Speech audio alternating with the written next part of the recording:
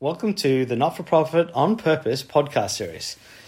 This series is designed to help guide you on your journey through the not-for-profit space in terms of all things not-for-profit, including structures, setting up your not-for-profit, how you report, board governance, accounting, and anything else you could possibly think of in regards to not-for-profit. G'day, Justin Hogg from Right Source here, talking everything not-for-profit in the great outdoors. Today I want to talk a little bit about federated models, but I suppose why don't they just all merge? So there's an ongoing discussion in the not-for-profit space about efficiencies and aggregation and those type of things. And one of the areas that's talked about a lot is in regard to federated organizations. Now, a federated organization is effectively a group of largely independent organizations that come together to form another organization. Now, where you most commonly see this is where state organizations come together and form a national organization. That's what I suppose most people think of as a federated model. It doesn't have to be that way, but and most examples are that way.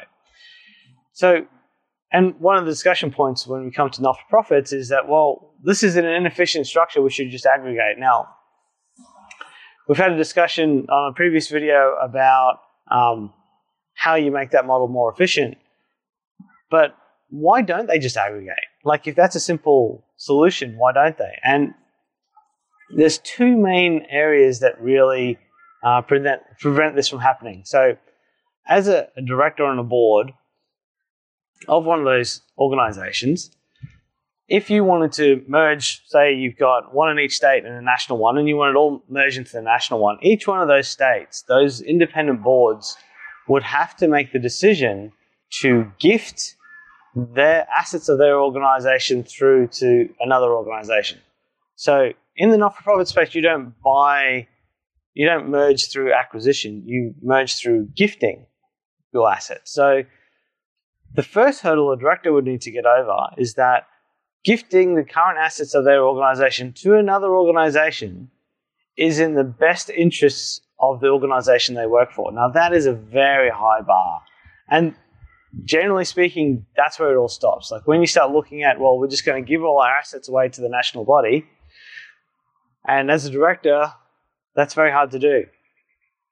So that's the first issue. The second issue you have is if you have 7 or 8 independent organizations operating in different states coming together, each of them have evolved over time. They're not exactly the same. They might be sort of pushing forward the similar purpose, but they're not exactly the same. How they operate are different. Like how an organization works in Western Australia is very different to one how that might work in Tasmania, just from the geographical sense, but also from the different state organizations, who they liaise with, where they're based, what the needs of that state is specifically.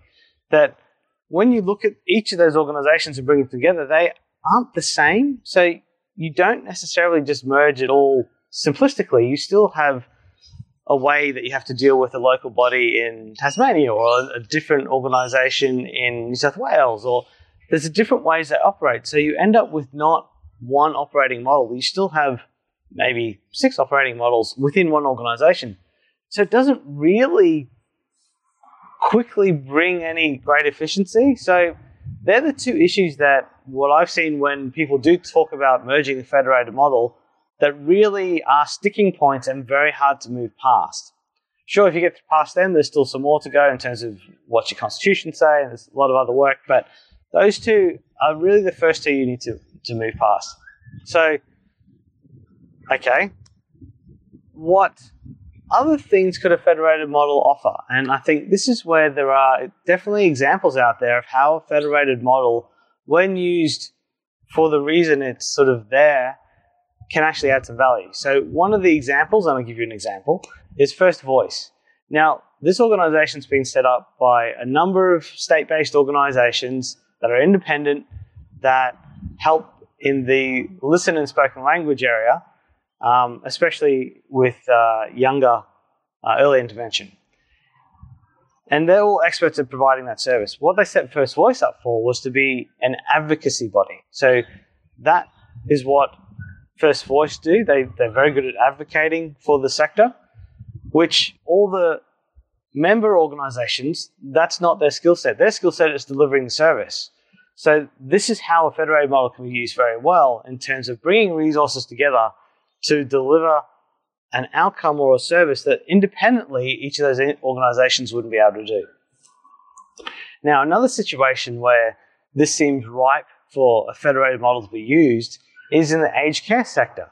So at the moment, there's a lot of legislative changes happening that are requiring organizations to put in place a lot more compliance effectively in terms of their care and their engagement with their customers, which is absolutely, that's very valuable.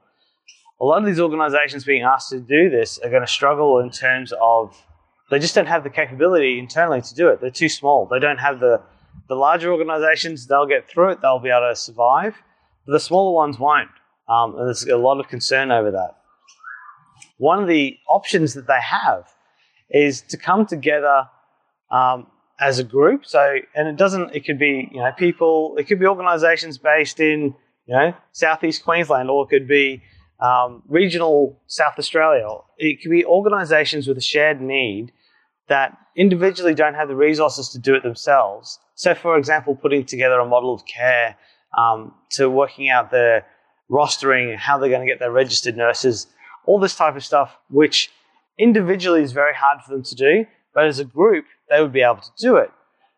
This provides an opportunity for that group that are trying to get something in place that is structured and they can all share to use a federated model to do that. That way they all are members of the federated model and they can all use that resource they combine equally. So I suppose there's a couple of thoughts in terms of why federated models don't merge, but also where they could actually potentially be useful, and a couple of examples of ones that are useful and a situation where it seems like they'd be ripe for use. So if today's video was useful and you found it useful, there's another video we've done on federated models, but there's also a lot of other stuff in the not-for-profit space that we have on our YouTube channel. So check that out.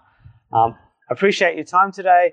Thanks for watching. It's Justin Hogg from Right Source. If you liked what you heard today, feel free to subscribe to the podcast series. And if you'd like some more information, check me out on LinkedIn. Happy to connect and answer any questions you might have. Otherwise, thanks for listening. It's Justin Hogg from Right Source.